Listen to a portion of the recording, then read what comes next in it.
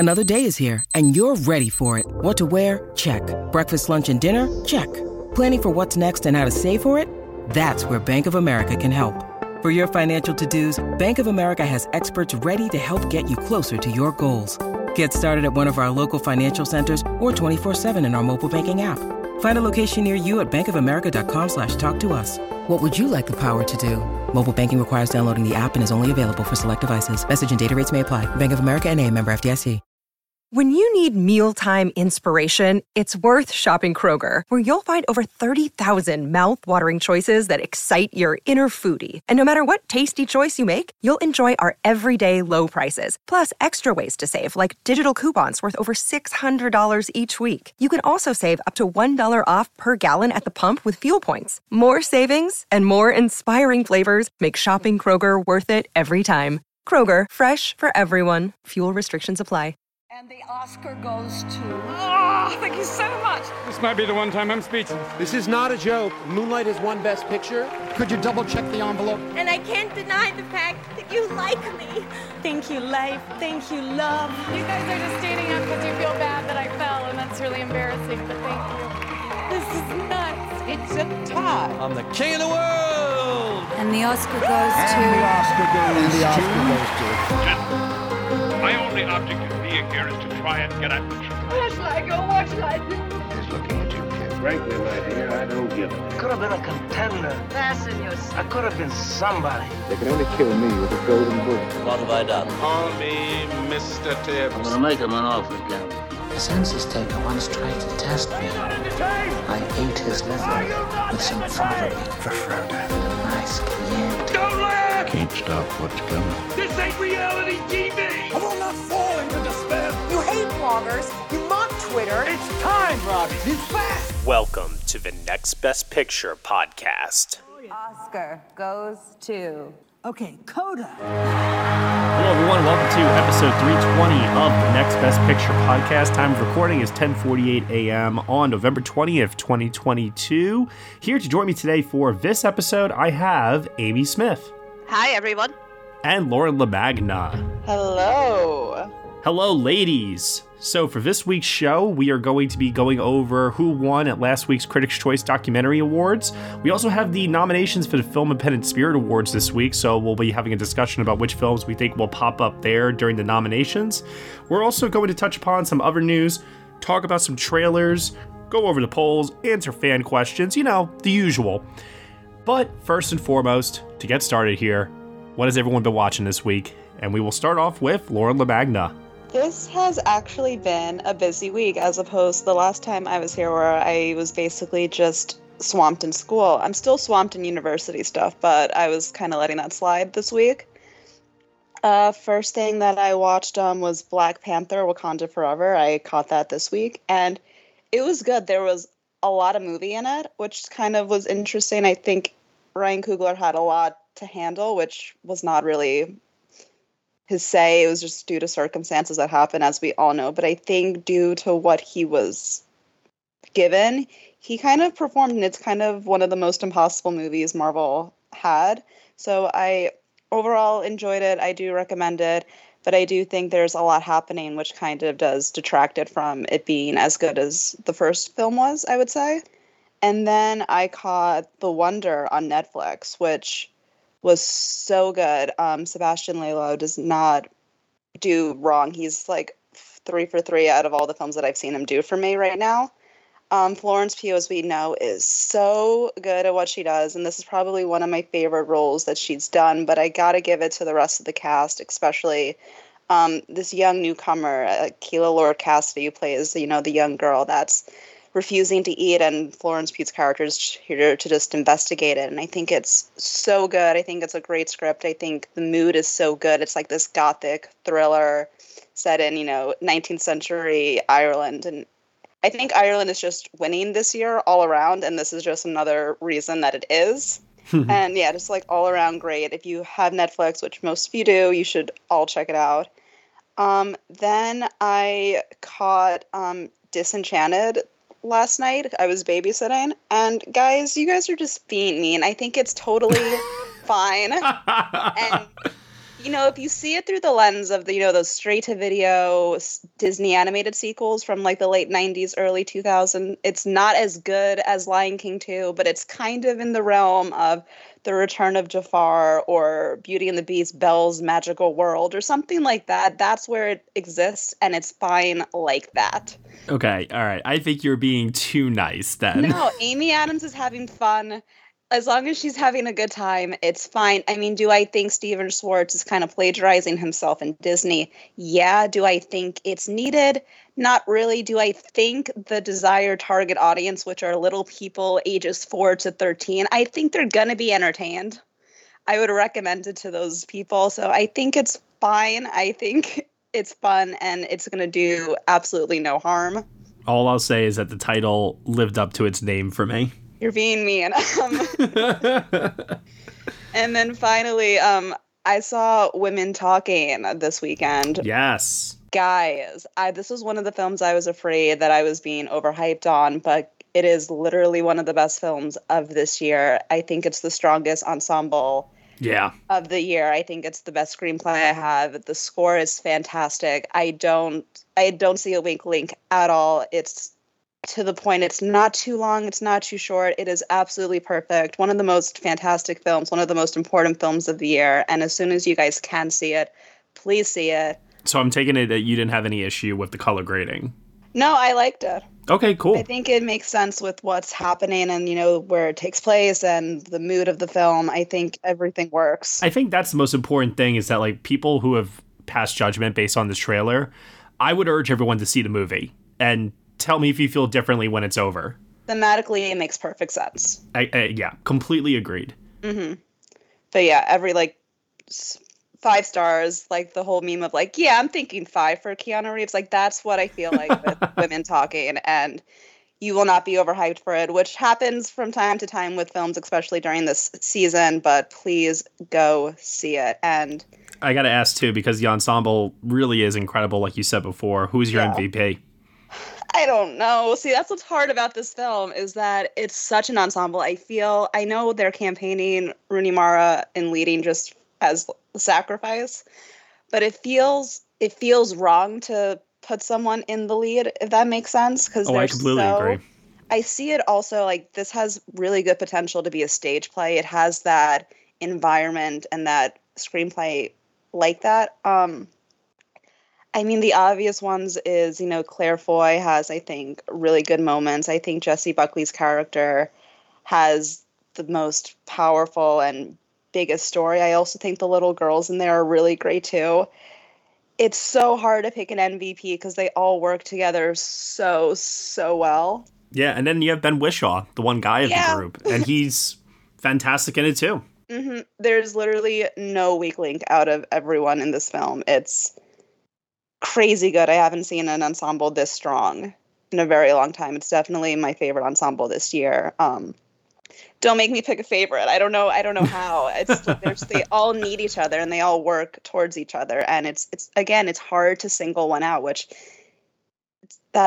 I see why we're going to have to do that, but I don't want to. It seems wrong, if that makes sense. Well, if everyone takes your position on that, Lauren, then none of them are going to get nominated, so we got to be careful. I know, but, again, if we're going to go with, Ireland is just winning this year, I guess Jessie Buckley's got that luck on her side. Hey, you know what? She got nominated last year. She could get a follow-up nomination, but I think Claire Foy should have been nominated already for First Man, so I would very much like to see her get in. I'm leaning towards both of them right now at this current time getting in. There's, again, supporting actress is such a weird category right now. It's the most competitive category out there. There's still a world where they both do. And I think by the end of the season, they're both going to get nominations somewhere. Yeah. Amy, we're up to you. Yeah, this week has been a pretty weird week for me. So I just come back from rewatching Black Panther Wakanda Forever. I definitely felt the pacing issues even more this time. I could do without anything with the Everett Ross storyline. Oh, it's terrible. Cut that out. It's so forced in what is a really beautiful story about grief and family, and especially elevating these Black women's voices. And it's still probably my favorite film from Marvel for Phase 4. but I also don't think that was an incredibly high bar to beat. Yeah. But I do think I'm going to keep going back to specific scenes, particularly the final moments, and I still think that mid-credit is probably the best mid-credit that Marvel's ever done. I think it's so beautifully handled. So I'm glad I have rewatched it. And then yesterday I also watched Disenchanted, and I'm sorry, I hated it. I had to pause it halfway through because I just couldn't handle. I was so heartbroken this entire time. I've been screaming at Disney for putting it straight onto Disney Plus and not cinemas, and I'm just sat there like, yeah, I know why you did that now. You bring back these amazing actors who look like they're having so much fun and want to be part of this series, and the screenplay they're giving is so bad. Like, I love the songs from the first movie. I could not hum a single song from this one, and it's been a day. How do you mess up this badly? Even when they do the animated sequences, it feels so much cheaper. And it just looks so much worse, despite it's obviously been 15 years at least since the difference between the films. I don't know how you mess up this bad. I'm sorry, I'm not even going to defend it as being a kid's film because we did not need this sequel at all. And I was very disappointed. Other than that, I ended up taking this week to finally rewatch Top Gun Maverick at home for the first time. So this is my 5th time seeing the film. And of course, the big screen elevates the material, but this is still such a fun film to watch at home. And it really solidified to me that this is my favorite film of the year. I was surprised to see Academy screenings pop up where apparently half the audience hadn't seen the film before. I don't know how that happened, but fingers crossed that it does well on Oscar nomination morning, because I would just love to see this film represented. Okay, I have a very short week here to report on. First up, I watched The Quiet Girl, finally, and I'm sad to report it wasn't for me. It was a little too quiet. Oh, that's disappointing. Yeah. I do get that. I thought it was good. I thought it was well done, well acted. I understood. It just wasn't my type of film. That's all. For me, it was the final 5 minutes, especially the final shot, that really got to me. Yeah, no, and that is the high point. I totally recognize that, and I just I was never fully gripped by this story. So just it was kind of a slog to get there. I can understand that. Yeah. Then I also watched Stutz, which is Jonah Hill's documentary on Netflix about his therapist.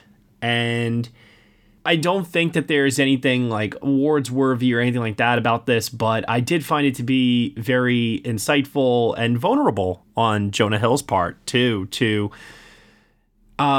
really just dive deeper into some struggles that he's been dealing with, and then in turn hoping that some of the tools that his therapist has given him over the last couple of years to deal with that, he can then give those back to the world. So it's really well intentioned, and I very much enjoyed that there was kind of this peeling back of the curtain aspect to it.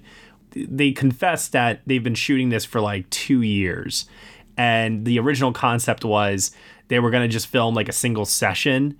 And it's kind of evolved, and Jonah Hill did not know anymore what the documentary was supposed to be. So there is this vulnerability in him as a filmmaker of not really knowing how this movie is going to all come together, while also, like I said, diving into some more personal issues as well. So I thought it was quite good. Maybe not as great as something like Senior, which is coming to Netflix a little bit later this year, that also does peel back the curtain in terms of the making of a documentary and the formulating of it over the course of the shoot, but still really good stuff there. And then, okay, the one that I'm sure everybody wants to hear me talk a little bit about, although I can't go into so much territory with it because we are still under review embargo, is Damien Chazelle's Babylon.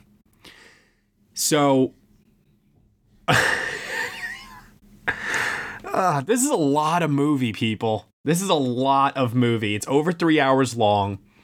It's like going to a restaurant and being served lavish meal.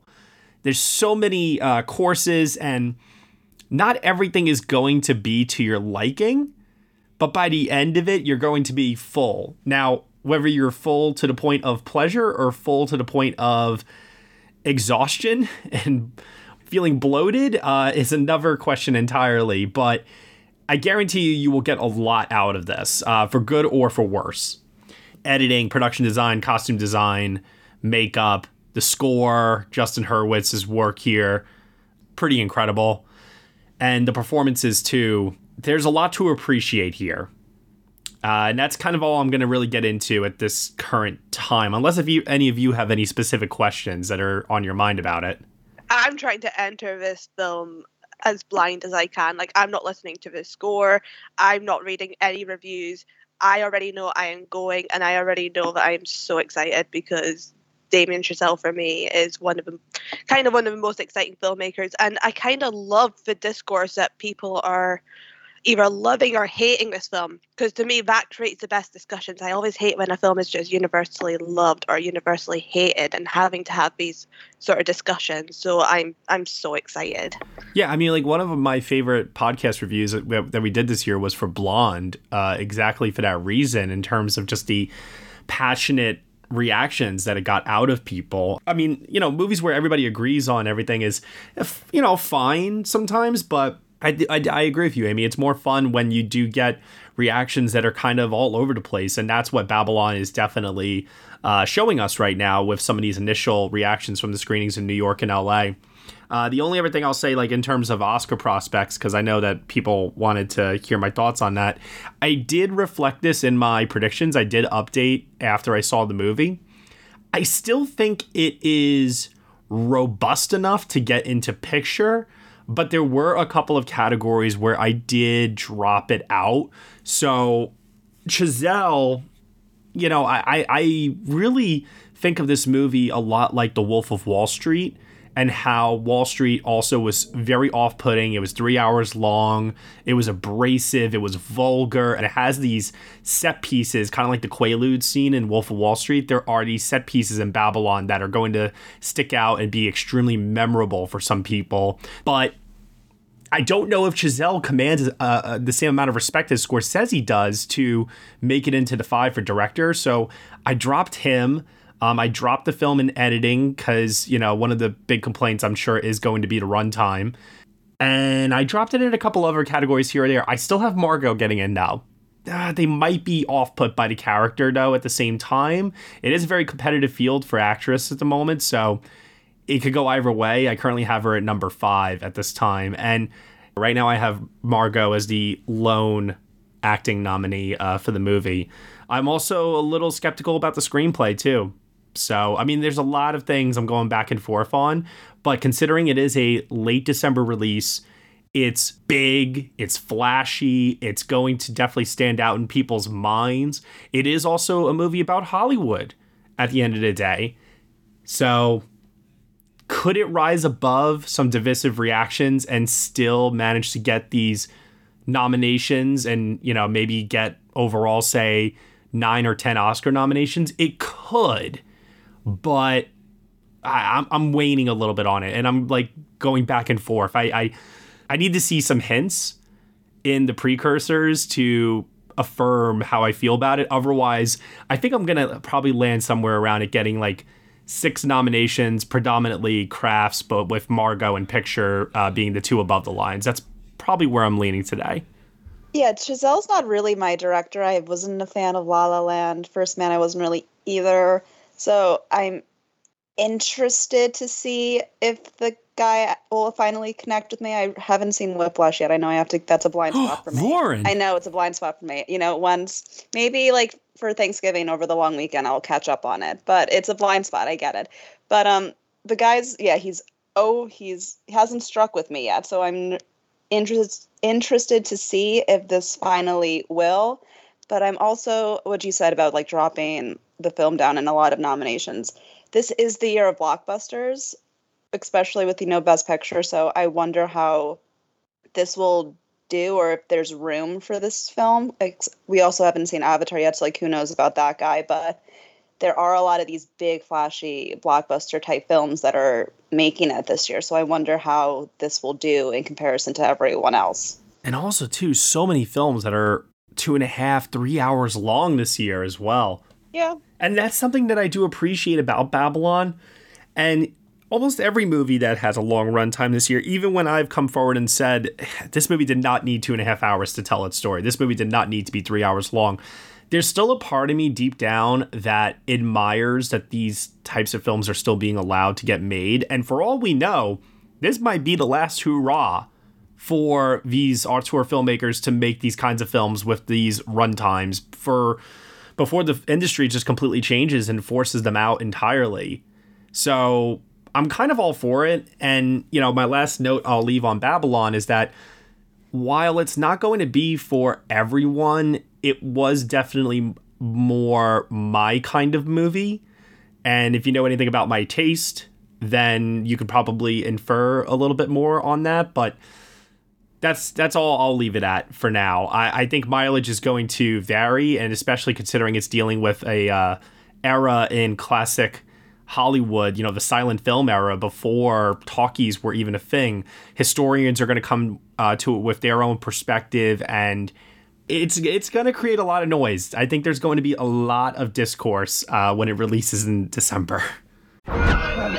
You've watched them in unforgettable adventures, love affairs, and tragedies. Now it's time to hear their own remarkable stories. From the makers of Death of a Rock Star and Death of a Sports Star, this is Death of a Film Star. And action. Starring Heath Ledger, Marilyn Monroe, Chadwick Boseman, Robin Williams, Carrie Fisher, and Bruce Lee. Search for Death of a Film Star in your podcast app. You've seen them tell stories. Now it's time to tell theirs.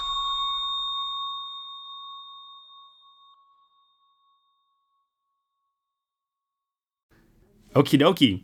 Let's move over next to some award season talk here. First things first, we've got the winner from the Critics' Choice Documentary Film Awards, and the overwhelming winner was Goodnight Oppie, which was considered to be a bit of a surprise.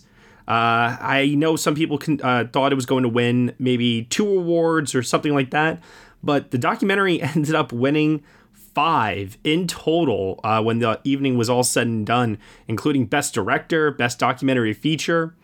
So how are you all feeling about Goodnight Oppie right now as a nominee potentially for Best Documentary Feature, given its showing here? Or do you think that it is the early frontrunner and is that kind of like populist pick that gets snubbed by the documentary branch when the nominations are announced? I think it's still so early to tell, because one thing I've noticed of all the nominees, like all the nominations that have come out for a documentary feature, is that nobody can agree on a consensus. Like one of the big 5 sort of, like Fire of Love, Navalny, Moonage Daydream, all of these films seem to be missing at one of these award shows. So for example, this one, we had All the Beauty and the Bloodshed, which won Venice. Didn't make documentary feature even like nomination list.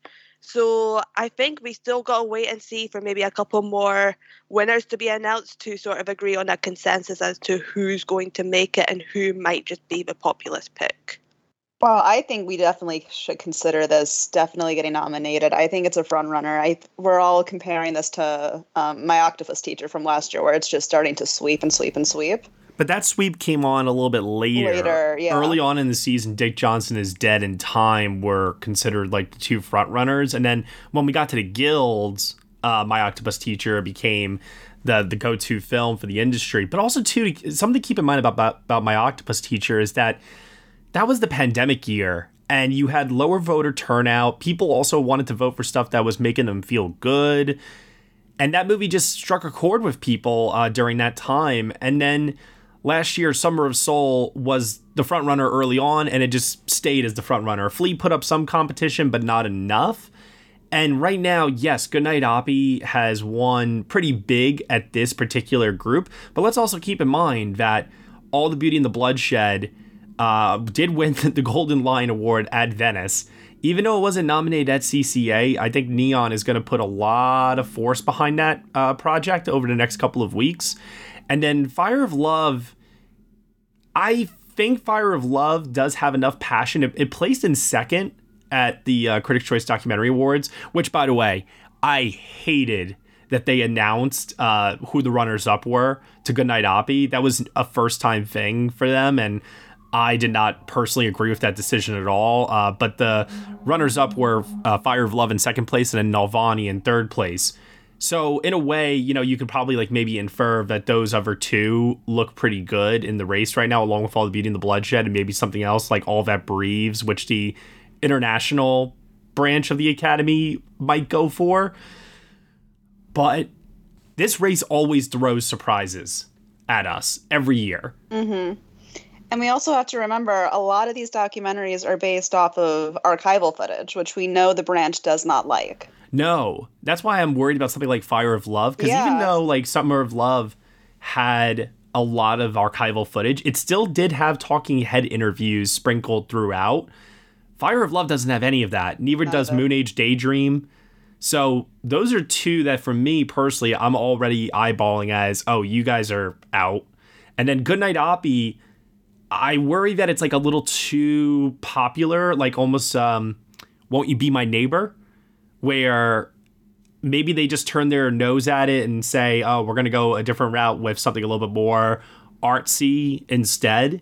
But then again, my octopus teacher is right there as proof that didn't matter in that case. So it could go a number of different directions at the moment. But one thing is for sure, Goodnight Oppie certainly, I think, needed that win to really solidify itself as a major contender in this race, because prior to that, a lot of people had it on the outside. Now I see a lot of people are putting it in their 5. And so it's going to be, I think, a contender now all the way through for the rest of the season. How far it will go, though, that still remains to be seen. I'm interested to see how it builds momentum, because if I'm right, I don't think it's actually nominated at any of the other documentary nomination lists we have so far. No. So it's going to have to face potentially Navalny, Fire of Love, All the Beauty and the Bloodshed, potentially getting some wins. And Amazon's going to have to remind people, oh yeah, our documentary exists and we won this major award. Please pay attention to us. All right, so let's move over next to the Film Independent Spirit Awards. Nominations are going to be happening in 2 days on November 22nd. Looking at some of the independent feature films for this year, what are you expecting to show up? And I will say this right away. You know how they have the Robert Altman Award, where they give the award to the entire ensemble cast of a film, but then the performances can't get nominated elsewhere? Mm-hmm. I think that's going to go to Women Talking. Makes sense. I mean, that's what literally I said this in the beginning of this podcast. It feels weird to single them out, so just give it all to them. Right? And you remember last year they did that with Mass? Yeah. So I think it makes perfect sense for them to do that here. And then Women Talking can still get nominated for other things like, feature and director and things like Sarah's that. Fine. Right. Yeah, she's so you're covering your bases there by acknowledging that entire ensemble. That to me makes the most sense in the world, and I will be kind of shocked if they don't do that. Beyond that, though, with feature, I'm expecting Everything Everywhere All at Once to show up again. Of course it will. I think it's kind of funny that they set a new budget ceiling for this year, and it was the exact perfect amount to get Everything Everywhere All at Once eligible for this award. It seems so purposely decided. I love it. In this universe, they're getting in. What do you guys think about Armageddon Time? I know that movie has some fans, but also, too, a little bit of a mixed reaction. Do you guys think that could show up anywhere? I mean, I'm one of the people that has a mixed reaction, as I'm guessing a lot of the viewers are well aware of. I think if it's going to show up anywhere, I feel like it needs to show up here to start its campaign, because I've still not heard much of an Oscar buzz for this film. Well, it did get Gotham Award nominations, the New York equivalent of the Spirit Awards. But I agree with Amy. I think it needs to show up here if it wants to continue to have momentum. Mm-hmm. We could see Tar again show up. I mean, it did really well at the Gotham Awards. I imagine it would probably do well here too. I would love to see the meltdown on film Twitter having to vote between Cate Blanchett and Michelle Yeoh. I still think The Whale is going to struggle in things like picture, but I would be a little shocked if Brendan Fraser or Hong Chow didn't get nominated. Oh, Brendan, definitely. Again, I haven't seen the film, so I can't really speak about Han, but Brendan, definitely. And they're doing genderless categories this year, correct? Mm-hmm. So, and it's 5 per category? Or, like, are we combining? I don't know off the top of my head how many it is, but if I had to guess, I would say it would be like the Gotham Awards, and it would probably be 10 nominees is my guess. Okay, that makes sense. So yeah, Brendan, definitely. I would say Cate Blanchett's also 100% in. Danielle Deadwyler for Till, probably. Yeah, she should get in. And then it's good that we're assuming Women Talking's getting the ensemble, so we don't have to worry about those girls. Nope. Which is good. What do you think that this is where Cha Cha Real Smooth could show up for something? I would love it for Cha Cha Real Smooth to show up here.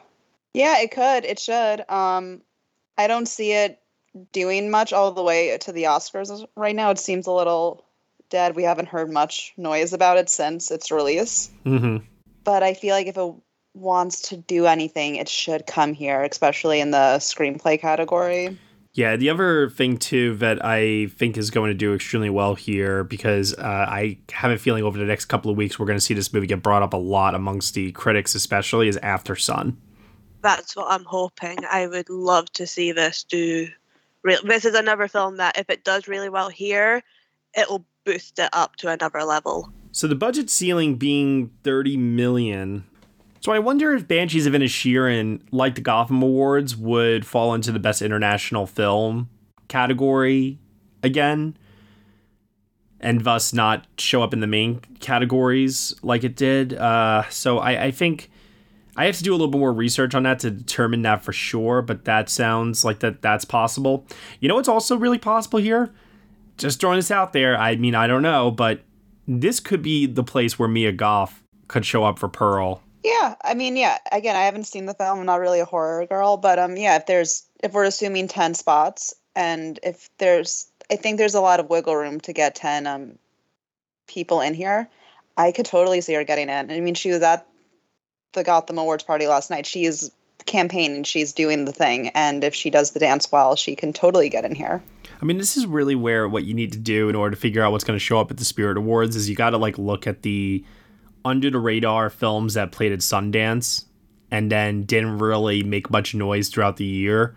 This is where, you'll see someone like Thandie Newton show up for God's Country, for example. Would Bones and All qualify budget-wise? Oh, absolutely. Yeah. So yeah, I would count that one. Mm-hmm. I think Mark Rylance could show up in supporting for Bones and All. That's very possible. Maybe Taylor Russell also shows up as well for outstanding lead performance. But, I mean, looking at, some of the more, tinier movies, you have something like Funny Pages. Yeah. Which, I think could show up. A Love Song. A Love Song is another one. Yep. I mean, I expect something like Funny Pages to show up for something like Best First Screenplay. A Love Song definitely makes a lot of sense. Or even something like I Love My Dad with Patton Oswalt. That screams Independent Spirit Award nominee to me in a lot of ways. Yeah, and even maybe Audrey Plaza for Emily the Criminal. Yeah, she got a Gotham Award nomination for that, so yeah, that could happen. I could see that. I am trying to think of something really, really, really small. Something super small that I haven't I'm not even it's not even on my radar, I mean, After Yang, if we could do a double call-in, if Banshees gets in or if Banshee doesn't gets in, he could do After Yang, so we got Farrell no matter what. Yeah, well, that happened at Gotham too, and that could also repeat here. I do think there is enough love for After Yang to get it in. Yeah. I could see that happening for sure. Are there any other big Oscar contenders that we're expecting to maybe get a boost from the Spirit Awards though, due to their budget size being eligible? Causeway, maybe, for Brian Tyree Henry. That would be really good. I would love that. Yeah, Causeway's great. Again, kind of, but this is such a year of blockbusters. Yeah. Where I would say a good half of them, of the films that we're looking at, qualify for this, and then the other half are these major blockbuster type films that just can't get in for budget reasons. Yeah, no, you're right about that. That is true. Which, says a lot about the current state of the industry in terms of what types of movies they want to embrace now after the pandemic. So I think that makes a lot of sense. I'm trying to remember what the budget was for All Quiet on the Western Front right now, because I do wonder if that movie would be able to qualify. I know it was shockingly made for less money than you would think. It doesn't look like 30. Yeah, so I think that's also possible to show up for maybe international film, they might see it as too big and too expansive for that category. I mean, I would expect maybe Close and Decision to Leave to show up there before I would see All Quiet on the Western Front, to be honest with you. And then, of course, like on the documentary side of things, you know, pretty much all the documentary contenders that you could think of will probably show up there. Fire of Love, Navani will probably be there, I'm sure. That's I imagine All the Beauty and the Bloodshed would get in.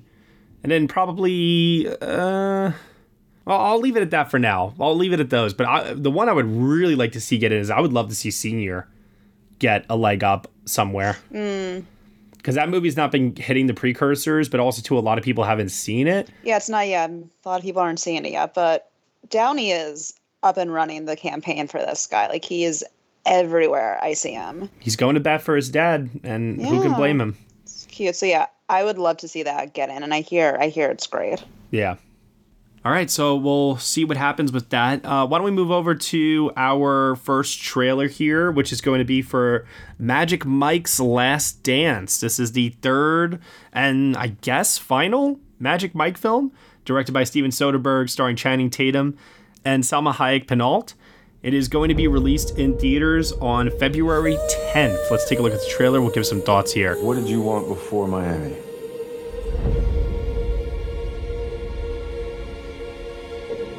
I just wanted to escape my life. Do you like bartending?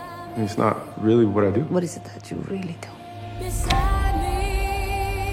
But then you came along and gave me this unexpected, magical moment that made me remember who I really was. All good things come in threes, it seems. Steven Soderbergh, what a director. I know, seriously. Who would have thought that Magic Mike would be a trilogy one day? Like, what a guy. And get it, Selma. Right? I love that she has this role opposite Channing Tatum in this story. At 56 years old, she is just crushing it. I love the decisions she's making. She's doing great. I mean, I never would have thought that Magic Mike back in, 2012 or something like that? I never in my wildest dreams thought this movie would be this ongoing thing. And it's funny to me now because I look at the trailer for this and it looks more like a Step Up movie than it does a Magic Mike movie, with all the dance choreography and the stage work and like the lighting and all this stuff. It seems like that we've moved away from the stripper angle of it all. But one thing that surprised me about Magic Mike when I finally got around to seeing it, because I definitely was not interested when it first came out, but when I eventually did watch it, I realized, wow, this is what happens when you have a filmmaker like Steven Soderbergh making your movie here. There was a real introspective character study going on with this character here played by Channing Tatum, who at the time also I wasn't the biggest fan of. I didn't think he was a good actor, but Magic Mike was a real turning point for me. And then couple that along with 21 Jump Street, Foxcatcher, and you realize, wow, no, this stunningly handsome and talented guy actually has some real acting chops here. And I think in the years since then, he's proven that he's willing to take risks, and he's actually been, I think, a little bit undervalued in a lot of ways, because I feel like a lot of people still don't really know how to deal with him as this leading man who, also can do comedy, can do dancing, and he could do all these different things. But it just feels weird to me that over the last couple of years, he hasn't been, in my mind, as big of a star as he was initially positioned as, that many years ago. No, yeah, I get that. I think he kind of came up in that weird 2010 situation where they were putting him in a Ryan Gosling or that romantic guy Ryan Reynolds, like that type of category of leading man, where I think Channing can do so much more and he could go darker if he wanted to. But I think this role is such a good combination of comedy and drama, and it's really incorporated in his dancer. He did work as a dancer before, so this kind of plays into his strengths. And I think this is honestly one of the best roles he has. I love seeing him grow with it. Mm-hmm. I have to ask, like, are we getting our OG guys? Like, is Matt Bomer not in it anymore? Is Joe Magliotto not in it anymore? Like, those are the guys. They're not here. Like, bruh, Channing. I need Joe. So, like, I'm going to miss those guys because I love seeing the guys together. But, oh, well. But, yeah, it's going to be so much fun. And I think, again, as long as I see the actors having fun, it makes my viewing experience so much better. So just to see all of these guys, you know, put on a nice dance and, like, it's an athletic, it's cool, it's sexy, it's a fun time at the movies where people are screaming and, like, throwing their popcorn like it's a show in Vegas. And it's just going to be fun. I just find it very odd, though, that it feels to me like the target audience that they're going for this movie is a bit older now. And is that because the, you know, franchise, if you want to call it that, is 10 years older than it was when it first started? Or are they just taking it in a totally different direction? Because, you know, you think about when the first Magic Mike came out and Channing Tatum's fan base at the time, you had a lot of young guys and a lot of young gals all going out to the theater to see Channing Tatum and some of the other guys all take their clothes off. Here, though, it almost feels like, oh, we're targeting this one for the moms. I mean, you know how, like, good the box office for Bad Moms was. Like, those girls sell movies tickets. Mm-hmm. And I think Magic Mike is currently it's like a Vegas show now, and it does really well. So, I mean, it's selling out. It's entertaining. So, you know, that target audience, they bring it out. I mean, even 50 Shades, when that came out into theaters, it was selling. And so I don't think it's a bad move. Plus, like, you are going to get the, you know, those older millennials who did grow up with Channing, and even the younger millennials, we're all going to go see them. Yeah. So I think it's just good. It's just good marketing on them to include, you know, the mom group of it, because it's a good mom's night out, I would say. Fair enough. I'm just kind of thinking about Channing's sort of filmography, but even in the past year where we had The Lost City and Dog, starting to sort of reestablish him as this leading role. But I do wonder if his name is sort of an appeal for younger audiences. Like, I worked at a movie theater when both those films came out, and it was primarily an older audience. It was moms who were going to see it. Even though Dog was rated PG, I hardly saw, like, any kids or young teens interested in Channing Tatum. So I do think it is a good marketing strategy. And you've just seen recently with Ticket to Paradise, that made a lot of money from an older audience just wanting to see George Clooney and Julia Roberts have fun on the big screen. So I do think it's a good marketing play here. Also, too, Channing Tatum is 42 years old. You wouldn't know by looking at him. I still feel like he is in his 30s. Time is not real. Like, he's gonna be like that guy that's like 60. He's gonna be like Tom Cruise, and you're gonna look at him and be like, no way. That's not fair. All right. Any other thoughts? Anybody? It looks hot. I can't wait to see it. Yeah, I admire that Steven Soderbergh has continually, like, come back to this character, and I'm curious to see it. I'm not, like, jumping with tremendous excitement to watch it because, you know, it's the third in a franchise. I kind of think I know what to expect at this point. And Soderbergh, he makes solidly good movies with the occasional stinker in there. But I feel like it's been a while since we saw a great Steven Soderbergh film. And I'm not expecting that to change here.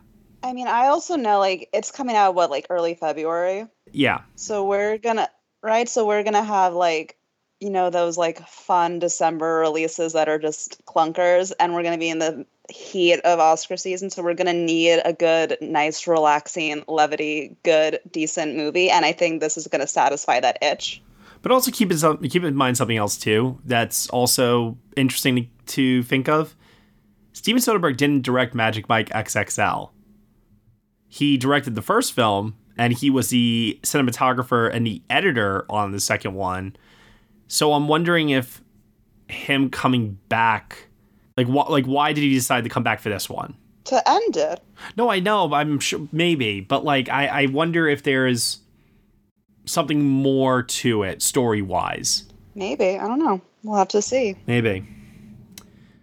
All right. Let's move over next to the polls. Let's see what the MVP film community had to say for last week's poll, which is where we asked everyone for the release of She Said, which is your favorite movie about journalism? So, Amy Smith, we can start off with you here. Movies about journalism. Any favorites? Well, you kind of, I feel like, have to add Citizen Kane to this list because it is one of the greatest films of all time, as cliche as it sounds like nowadays. I do want to highlight the documentary Writing with Fire from a few years ago. I think that's actually one of the most important films about journalism, especially women's space in journalism across the world. But if I have to pick one favorite, I'm going to go with Zodiac here. Love that. Really cool. Nice. Lauren, how about you? I'm gonna be basic and say Spotlight. I really, really love Spotlight. I think it was a crazy, fascinating, world-turning story that was published, and I think it was told in a great narrative, a great dramatic and entertaining way, and I think it deserved the Best Picture that year, so I'm just gonna say Spotlight all the way. And I'm going to say The Insider. I really, really, really love Al Pacino and Russell Crowe's work in that movie in particular. Let's see, though, what the MVP film community voted on here for their top 10. Number 10, we have Steven Spielberg's The Post. Okay. Not a fan? It's okay. Yeah, I wasn't blown away by it either. It's there. It exists. It's there. It's good. Would I recommend it? It's kind of... I mean, it's a Spielberg film. It's very recommendable. Yeah. It plays well. Yeah. I was not blown away by it. I remember when it came out in 2017, and a lot of people really liked Meryl Streep's performance in it. I thought she was good, but similarly, I just didn't think she was, she didn't knock me out. Yeah. It's okay. It's just the definition of, okay, it's good. Number 9, Almost Famous. This one about a rock journalist. Yeah, that's good movie. Great movie. Oh, man. I love Almost Famous. Fun fact, Almost Famous is my favorite movie of that year, of the 2000. Oh, really? Mm-hmm. Are you going to go see the show on Broadway? No. Yeah. Number 8, The Insider. My choice. Heyo. Who here hasn't seen The Insider? Yeah, I haven't. Oh, Amy! I'm literally doing a uni course in journalism. I should really watch these films. It's Michael Mann's best film. Also, too, if you're doing a journalism course, fun fact, I was actually asked to write a paper in school about The Insider for, I don't think it was actually journalism itself, but it was about how media influences culture, basically. Okay. Yeah. Nice. Number 7, Broadcast News. Ooh. James L. Brooks. Great movie. That's an all-timer. Great movie. Love that one. Number 6, the movie that people would have you believe is the all-timer, Citizen Kane. I'm surprised it's actually that low. I mean, I'm not, because our voting tends to skew a little bit more newer. Older films tend to struggle a little bit in this on our polls sometimes. But I'm glad that it's here. Number 5, one of my favorites of all time, Network. Nice, yeah. That's a great screenplay. I forget how strong this subgenre is sometimes. Right? Some of your favorite movies of all time are in this genre. And you would think it's about news, it's about reporting, it's going to be boring. But no, it's actually one of the strongest subgenres if you actually think about it. Number 4, the dark side of reporting and journalism, Nightcrawler. Yeah, again, great. What lengths will you go to capture a story? Number 3 is Zodiac. Nice. Which I recognize there is a journalism aspect to it, because you have the Paul Avery character played by Robert Downey Jr., but then you have the Jake Gyllenhaal character who works with him for a time but then goes off and does his own thing. You have Mark Ruffalo. It's a police investigation movie. It's a lot of things kind of all coming together. So a bit of a flimsy pick, I think, in some cases, but it's there. The journalism aspect is there. Number 2, All the President's Men. Yeah. Which we just reviewed on the podcast recently. No, just like, yeah, that's like the staple journalism movie. Yeah. Makes sense that it's that high.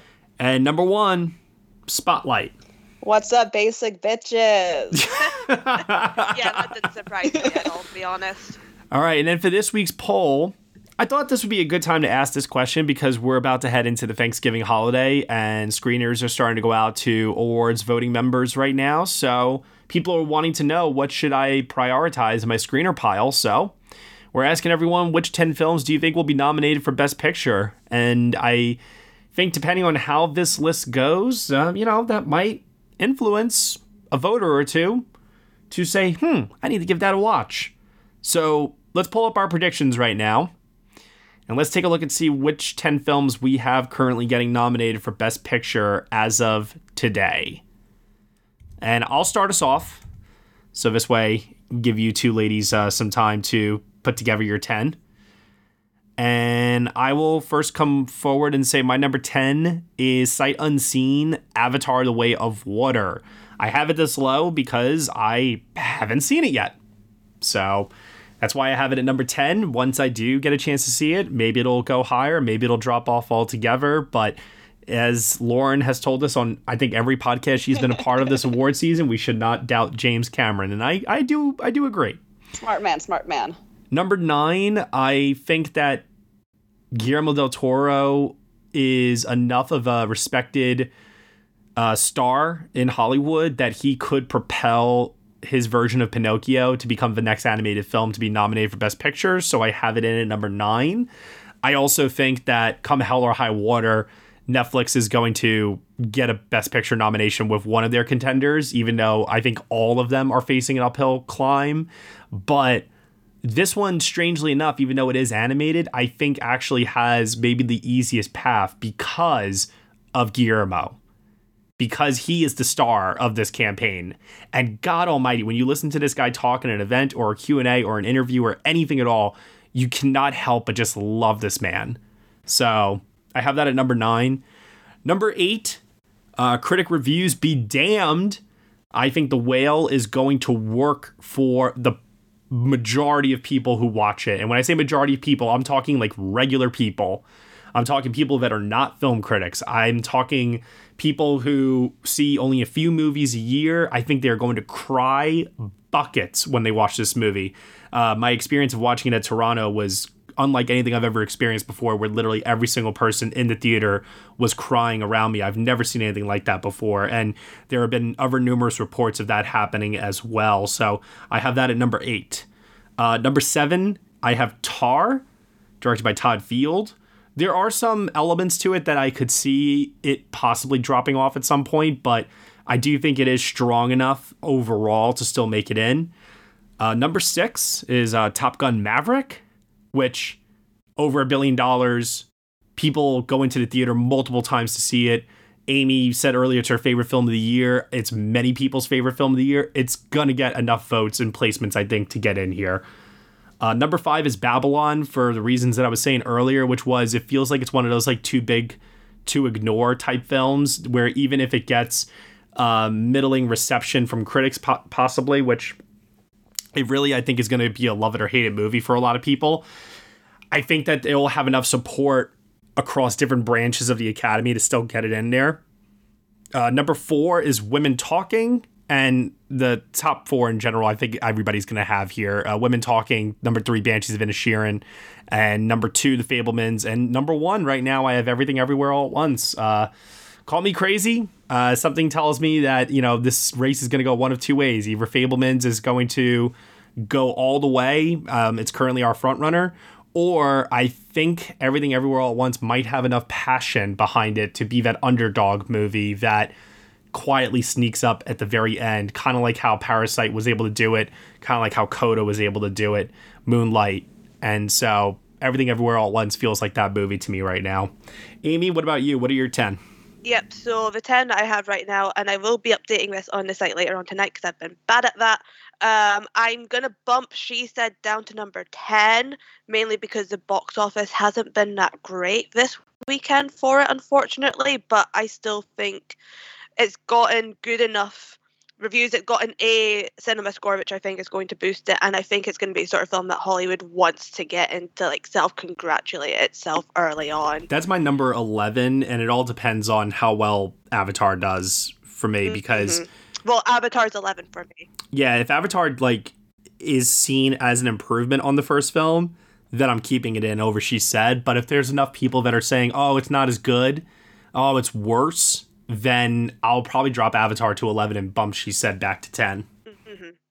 And then number 9 is Guillermo del Toro's Pinocchio. As soon as I saw the not even positive, like overly positive reviews from London and all the film festivals, I kind of saw Nightmare Alley got in a year of 8 when it wasn't regarded as Guillermo's best film. People are adoring this one. I don't see how Netflix doesn't push this as their main contender at this point.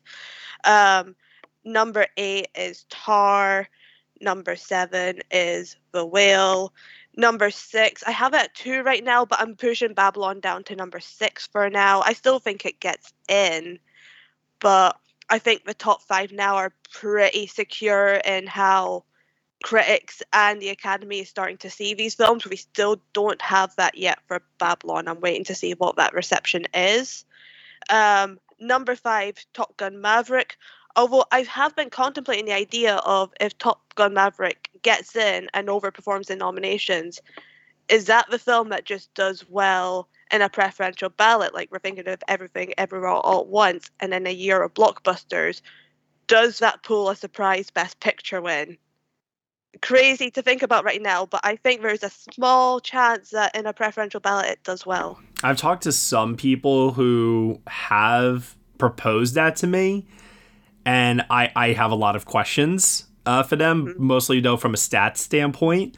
But then I have to remind myself, well, the Academy threw stats out the window last year, so yep. So I think that is a possibility. And then number 4, Everything Everywhere All at Once. Number 3, Banshees of Inisherin. Number 2, Women Talking. And number 1, still defaulting to The Fabelmans for now. I don't feel confident about that, but also I don't know what else to do right now. Yeah. All right, Lauren, how about you? Very similar to you guys. I feel like my bottom 5 is kind of like a mix of, it could be easily maneuvered, changed, swapped out with other things. And then my top 5 are pretty solid, where I'm definitely thinking they're getting in and they're going to stay in the top 5 throughout the entire season. So right now at 10, I have Tar. I think it's great, but I could also see it just being, director, screenplay, or actress. I could just see it being like that and still think it's successful. Like a Foxcatcher type scenario. Yeah. It could easily do that. And then I have The Whale for kind of the same reasons. Mm-hmm. Then I have Babylon that I kind of knocked down to A just because of the insane mixing of the reviews, but I think it's, again, big enough to still stay in the Best Picture lineup, especially with Chazelle being so popular with the Academy. I have She Said next. I think it's definitely, I still have it in. I'm not nervous about it knocking out, which we definitely talked about on the podcast the other day. Mm-hmm. But I think the Academy is going to honor it in some way, and I think it's going to make it into picture. Then I have Avatar because I'm James Cameron's number 1 fan, and I have faith in him. And I just think that the man is creating technology that is going to be the go-to technology for the next 10 years when it comes to film, when it comes to television, when it comes to virtual reality and gaming. He's literally going to move the needle, and we're going to see that needle move when we see Avatar. So I think that's just going to push it up, and I think it's going to do well overall, and I think people are going to love it.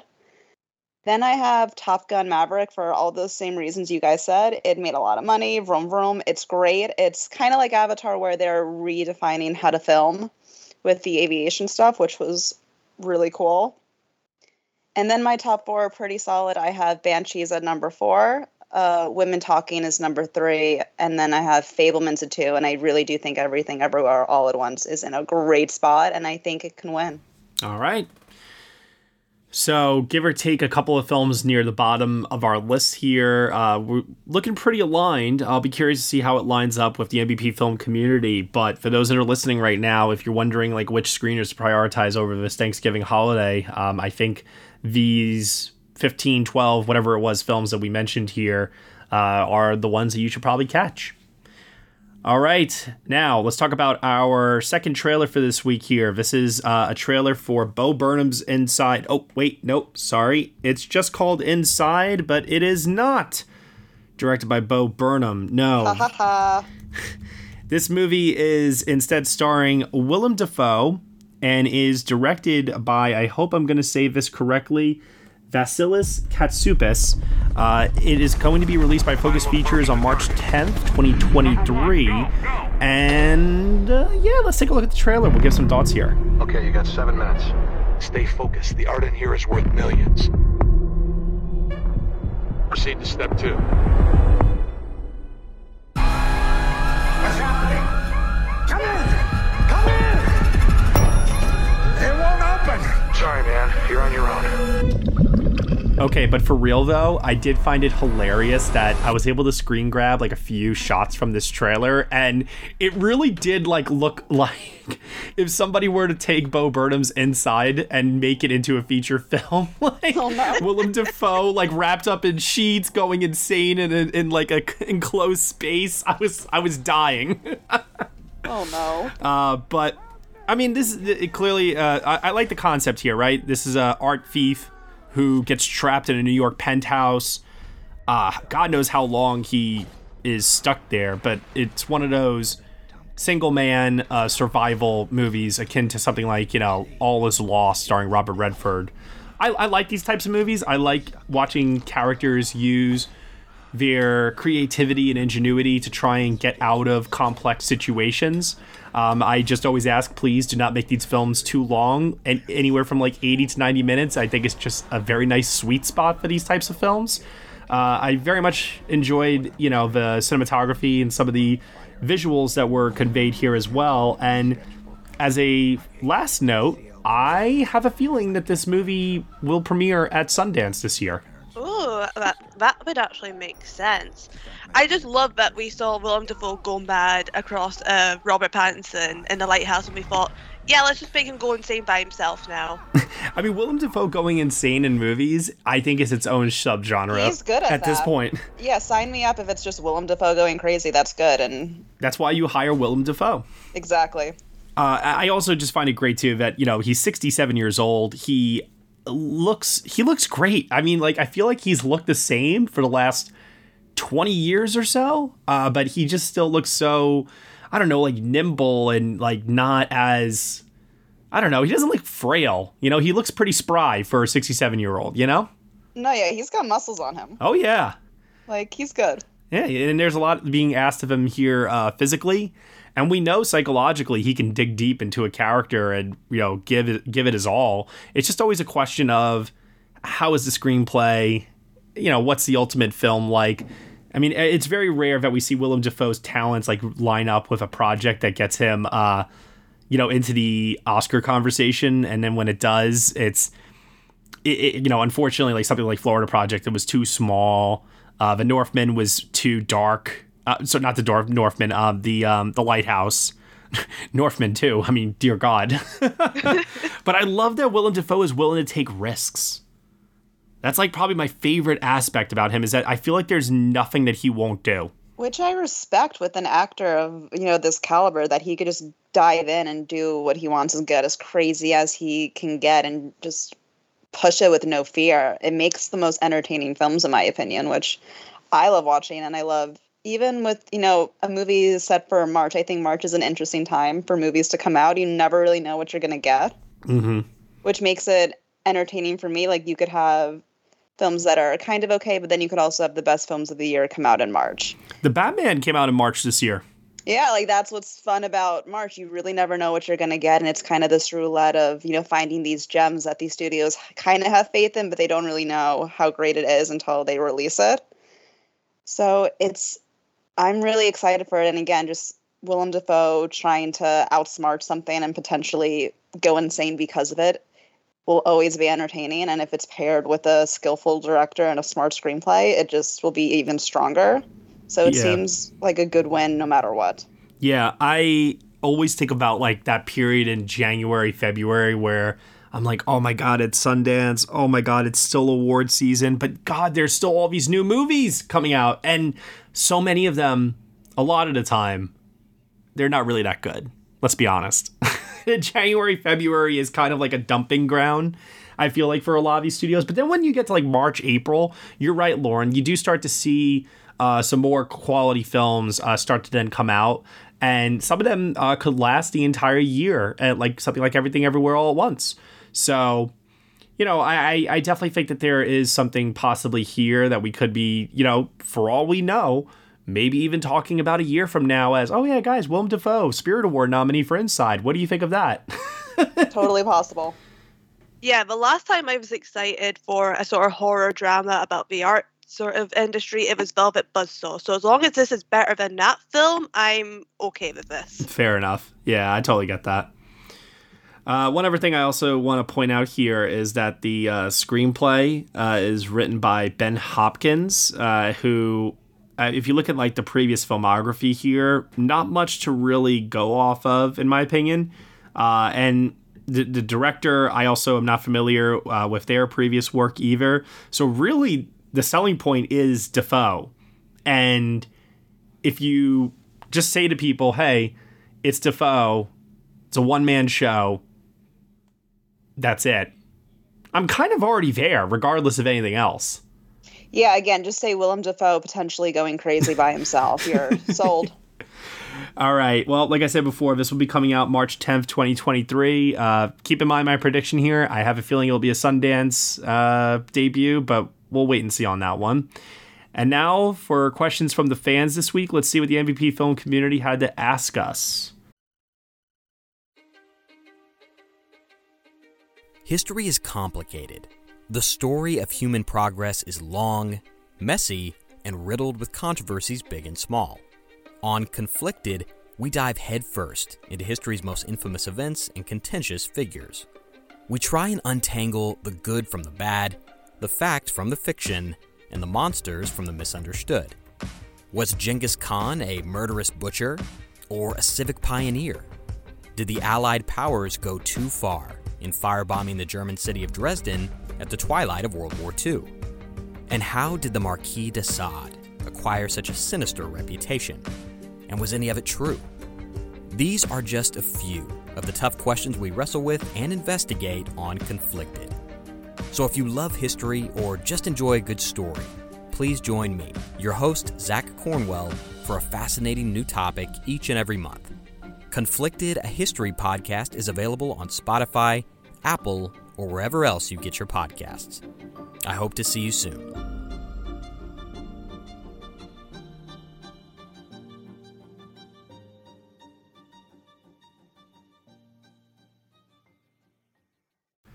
Danny Jarabek, between A24 and Neon, who will have more awards success this year?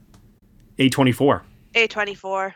Yeah. I love Neon, but I don't think that their slate is strong enough to get a best picture contender. I mean, Triangle of Sadness could still find its way into Best Picture, maybe. But I think Fire of Love, All the Beauty and the Bloodshed, maybe one of their international titles like The Quiet Girl, you know, like that's where I think their real success is going to come from this year. Where A24, I mean, The Whale and Everything Everywhere at Once alone, like they're just blessed, I think, this year. And then you have Aftersun, which is kind of like lying in wait with the precursors, given how if something like New York Film Critics Circle or National Society of Film Critics, if they go hard for this movie, who knows how far Aftersun could go in this race. Could be the Drive My Car of this year. It really could be. Georgie Masters, considering the acting categories, is there anyone you think stands a chance for a nomination from an international feature film? After watching All Quiet on the Western Front, Felix Kammerer is more than worthy of a nomination, in my opinion. Yeah, no, he is fantastic in that movie. He's great in that. But I just, I'm sorry. I don't think we're going to see an international performance get nominated this year. Yeah, it takes a lot for that to happen, and I don't see a singular person for it right now. So I don't think there's enough time for someone to do that. Mm-hmm. If that makes sense. Yeah, I just looked at all my 10s for supporting lead just now, and yeah, I mean, there's no one I even have in my 10 at the moment. I know people really wanted Tang Wei for Decision to Leave, but people were asking me when I saw the film, like, do you think she's going to get nominated? And I'm like, she's not a big name in like Western culture, unfortunately. You saw Renata Reinsve. She could have probably been 6 or 7. Like, even Mads Mikkelsen for Another Round couldn't crack the 5 in that year. It's very, very hard to break the 5 unless you're Antonio Banderas or Penelope Cruz, I feel. Which is incredibly sad. It's really sad that this is the case. Yeah. Connor Olin, do you think the results of the midterm elections could have any impact on the Best Picture race? No. We still have Biden in office. Yeah, we lost the House to the Republicans, but I don't see that having such a huge impact.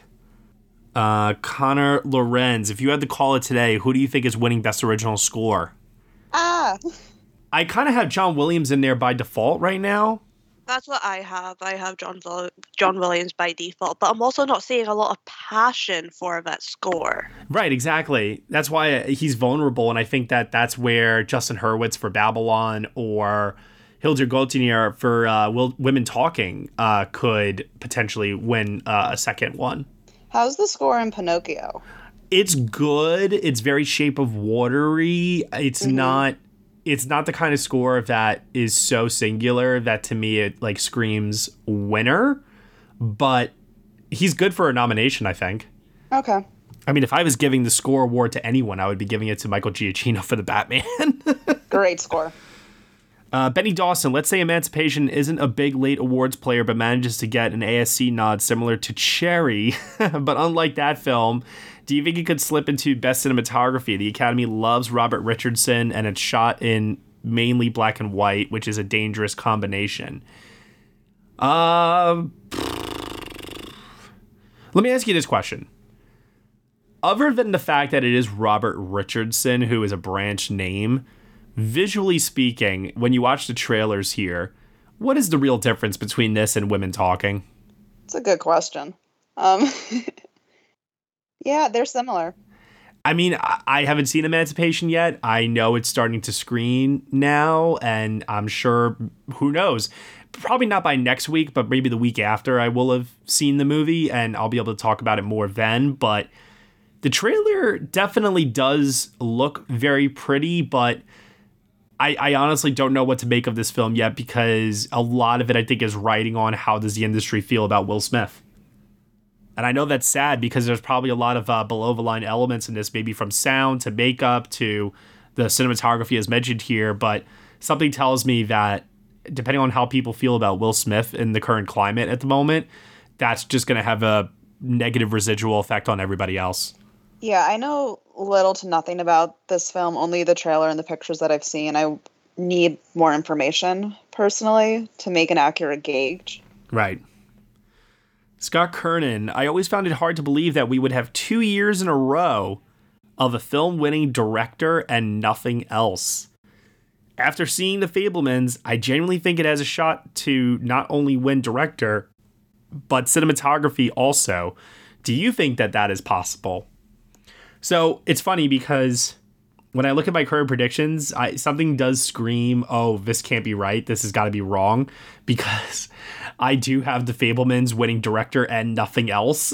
And so in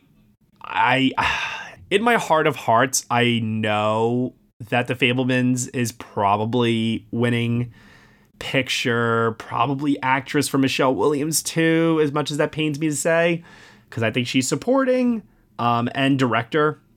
Maybe something else too. But, you know, Jane Campion winning for Power of the Dog last year in director, maybe that is where we're heading. Maybe. There's definitely a world where Steven Spielberg just wins director and that's it. Mm-hmm. Like, I could totally see it. And this kind of goes back to something I just said a second ago. Jordan, a Take on Films, wants to know, do you all think that if Michelle Williams is nominated that she could win? How good is she in the movie, Matt? Good enough. I don't know. I think... Let me put it to you this way. Back when she was considered supporting or going supporting, the performance was good enough that I thought she had the Oscar signed, sealed, and delivered. And that there would be nobody that would beat her. Once it was announced that she was going lead, I was like, whoa, because unlike some of the other lead contenders who have showcase roles where they are the movie, the same cannot be said for Michelle Williams. It's not her movie. The movie doesn't belong to her. It belongs to Steven Spielberg. And by extension, the actors that are playing Steven Spielberg. So, once again, in my opinion, a supporting performance. So, it's good enough, but that's what's holding me back. But can she compete with an Everything Everywhere All at Once? Can she compete with Tar? Can she compete with Till? Like, these are powerful pillars. I think she could beat Michelle Yeoh. I think she could beat Till on the fact that Fabelmans is a stronger film than Till with the Academy, probably.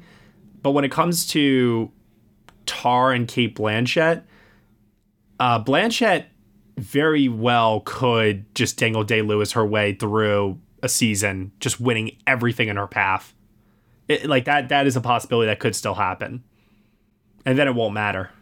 I think if Michelle Williams wins, then the film has to win picture at that point. Yes, I agree. There's no way that Michelle Williams wins without the film also winning picture, in my opinion.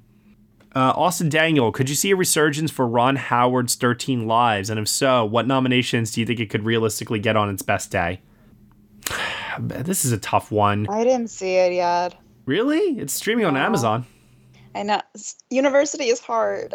Okay. I can so relate. I haven't seen it either, but part of me is also like, I saw the documentary last year which told the story so well. Like, I know this is not going to reach that level.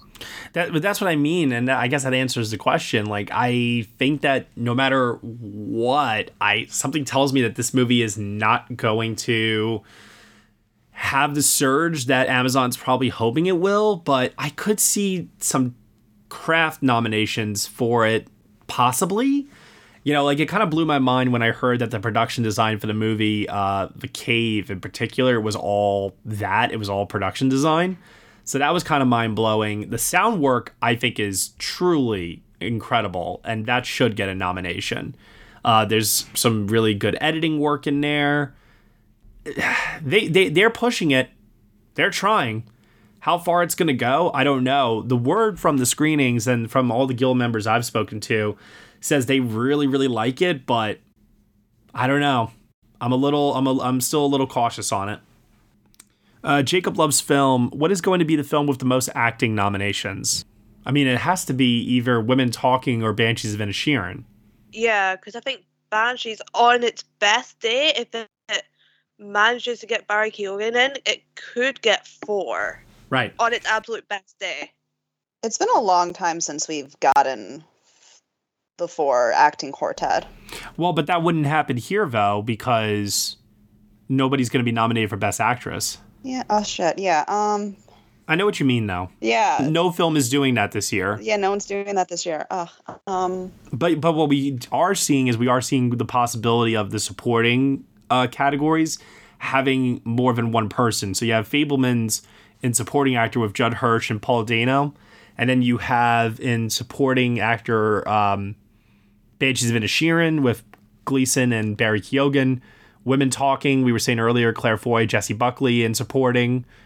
And is there anything else I'm thinking of? Oh, well, I guess Everything Everywhere All at Once. I mean, I don't think this is happening, but, you know, there is an argument still to be made for Jamie Lee Curtis and Stephanie Sue. On their best day, but yeah. Yeah, there's potential. Again, it's still kind of early. We don't really have precursors out yet for actors, but there's a lot of potential for doubles, which is interesting for a year this crowded. Ben S. asks, which is more likely, 3 Disney Pixar movies nominated for Best Animated Feature or 2 Marvel movies nominated for Best Visual Effects? Disney Pixar for animated feature is probably more likely. Visual effects is crowded this year. The animation branch loves Disney Pixar. The visual effects branch, I don't think they love Marvel all that much. I mean, like, they get 1 film usually in, but not enough to get 2. Yeah, most most of them make the Bake Off, but I feel like only one gets in usually. I mean, and the two would have to be, I guess, Doctor Strange and Black Panther, because the visual effects in Love and Thunder have just been completely ripped apart by people. Yeah, but I still think if one's going to get in, it's just going to be Black Panther, because we have Avatar, we have Batman, we have Top Gun, we have Everything Everywhere All at Once. And even though the visual effects in Wakanda Forever are better than the first film, in my opinion, they might still overlook it. Yeah. All right, so Akshat Davala, I know Best Adapted Screenplay seems like a lock for Women Talking right now, but we have seen perceived locks collapse over the course of a season before.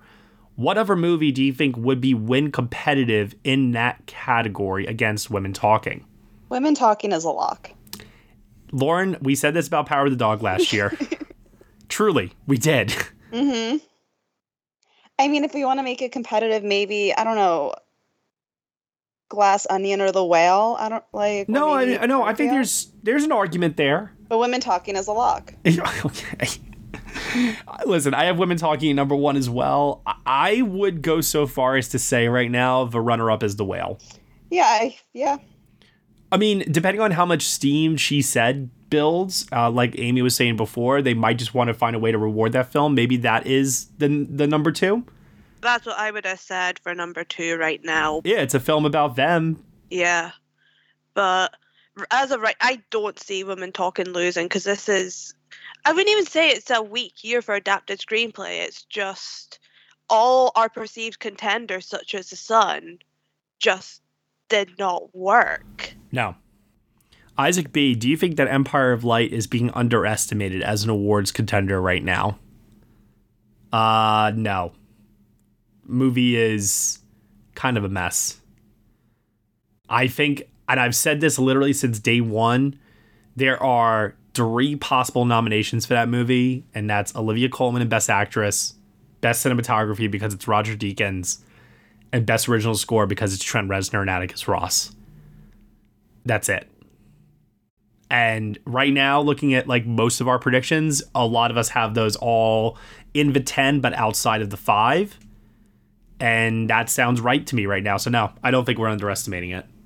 I have Coleman in because I feel like you can't question Coleman considering the past few years, but she is easily number 5 for me, and I could easily like drop her out within the next few weeks at this point because I've just heard nothing about this film. Mm-hmm.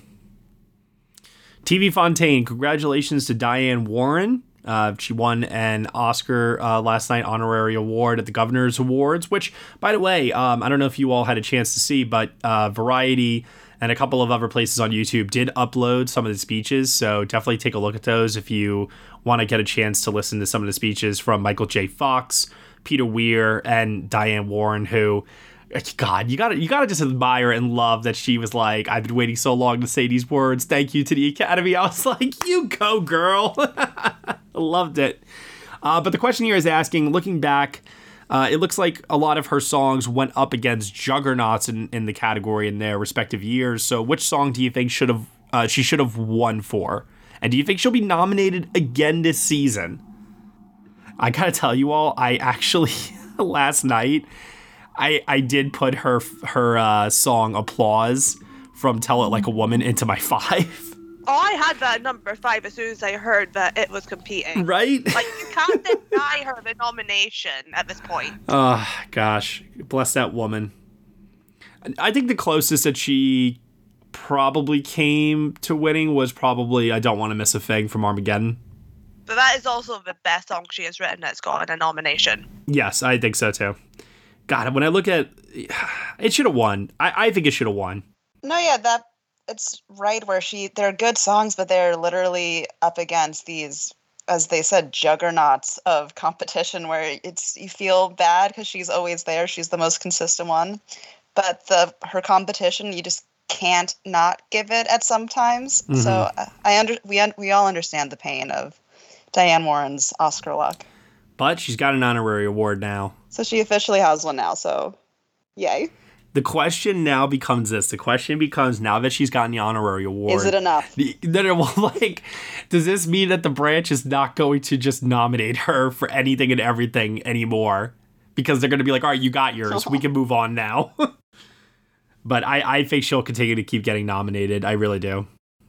All right. And then for our final question for this week comes from Isaiah Washington. In honor of Martin Scorsese's 80th birthday, which just passed, one of his films has to go. Good luck, and I hope all of you have a happy and safe Thanksgiving. Okay. One of these has to go, ladies. Raging Bull, The Departed, The Irishman, or Goodfellas? Isaiah. I know. Why do you do this to us? I hate him. I mean, I don't really hate him, but like, it's like a passing feeling. Like, I hate him for a few minutes every time this kind of thing happens, and then I'm like, okay, we're cool again, you know? He comes up with good ones. And then the next week, I hate him again. No, you gotta give it to him. Oh, Jesus Christ. Maybe in order to save De Niro and Raging Bull, I'm gonna sacrifice The Irishman. Oh, man. Oh. This is tough because Raging Bull, I think, is one of the all-time, like, great performances. Mm-hmm. The Departed is just so goddamn fun. It's so good. Goodfellas is so formative and maybe the greatest gangster film ever made. Yep. And The Irishman, the thing about The Irishman is that I think that movie's power is something that is going to resonate with us even deeper as we all get older and revisit it. Yeah, but if we're gonna sacrifice something, we still have Pesci and Goodfellas. We still have De Niro with Raging Bull. Like, I feel like it's okay to get rid of it then if we have to get rid of it. You know what? Yeah, I'm okay with getting rid of The Irishman. I mean, like, I'm not okay with it, but I'm okay with it. I'm not okay. No. Oh, God. Isaiah. I'm probably going to go Irishman as well, as much as it pains me. In the words of Joe Pesci, it is what it is. Fuck. I can't lose the other three. I just can't. All right, yeah, The Irishman. It's got to be The Irishman. But we love it. Yeah, we do. It's a shame that the Academy didn't. 10 nominations, no wins. God damn. Womp womp. But I actually do think that The Irishman is... I really do believe it's like probably... yeah, it's one of his like masterpieces, specifically because who is casting it, what the film is about, when he made it at this point in his career. Yeah, I understand that maybe the narrative and like the movie itself, like overall, is maybe not as strong as some of these other ones, but the context is what matters here.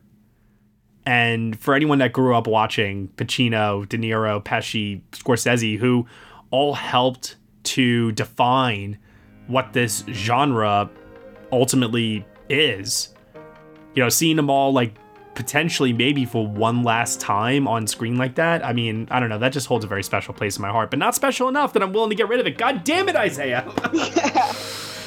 All right, well, that'll do it for episode 320 here on the Next Best Picture podcast.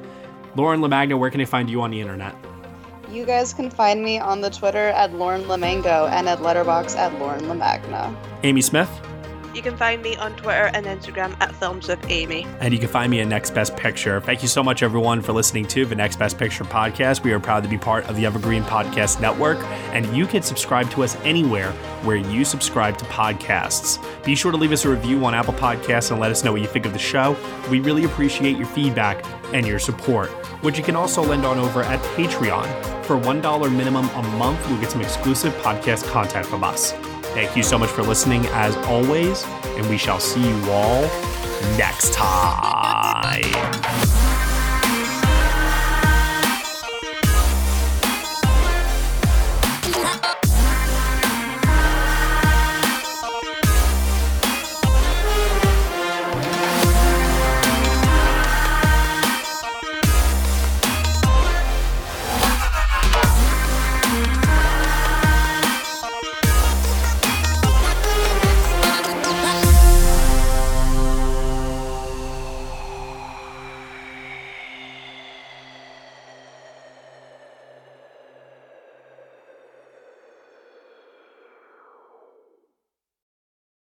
This is Krista Makes, guitarist and vocalist for Less Than Jake, and host of Krista Makes a Podcast, a songwriting podcast where every week I'm joined by an amazing guest to break down the writing, recording, and release of one iconic song from their career.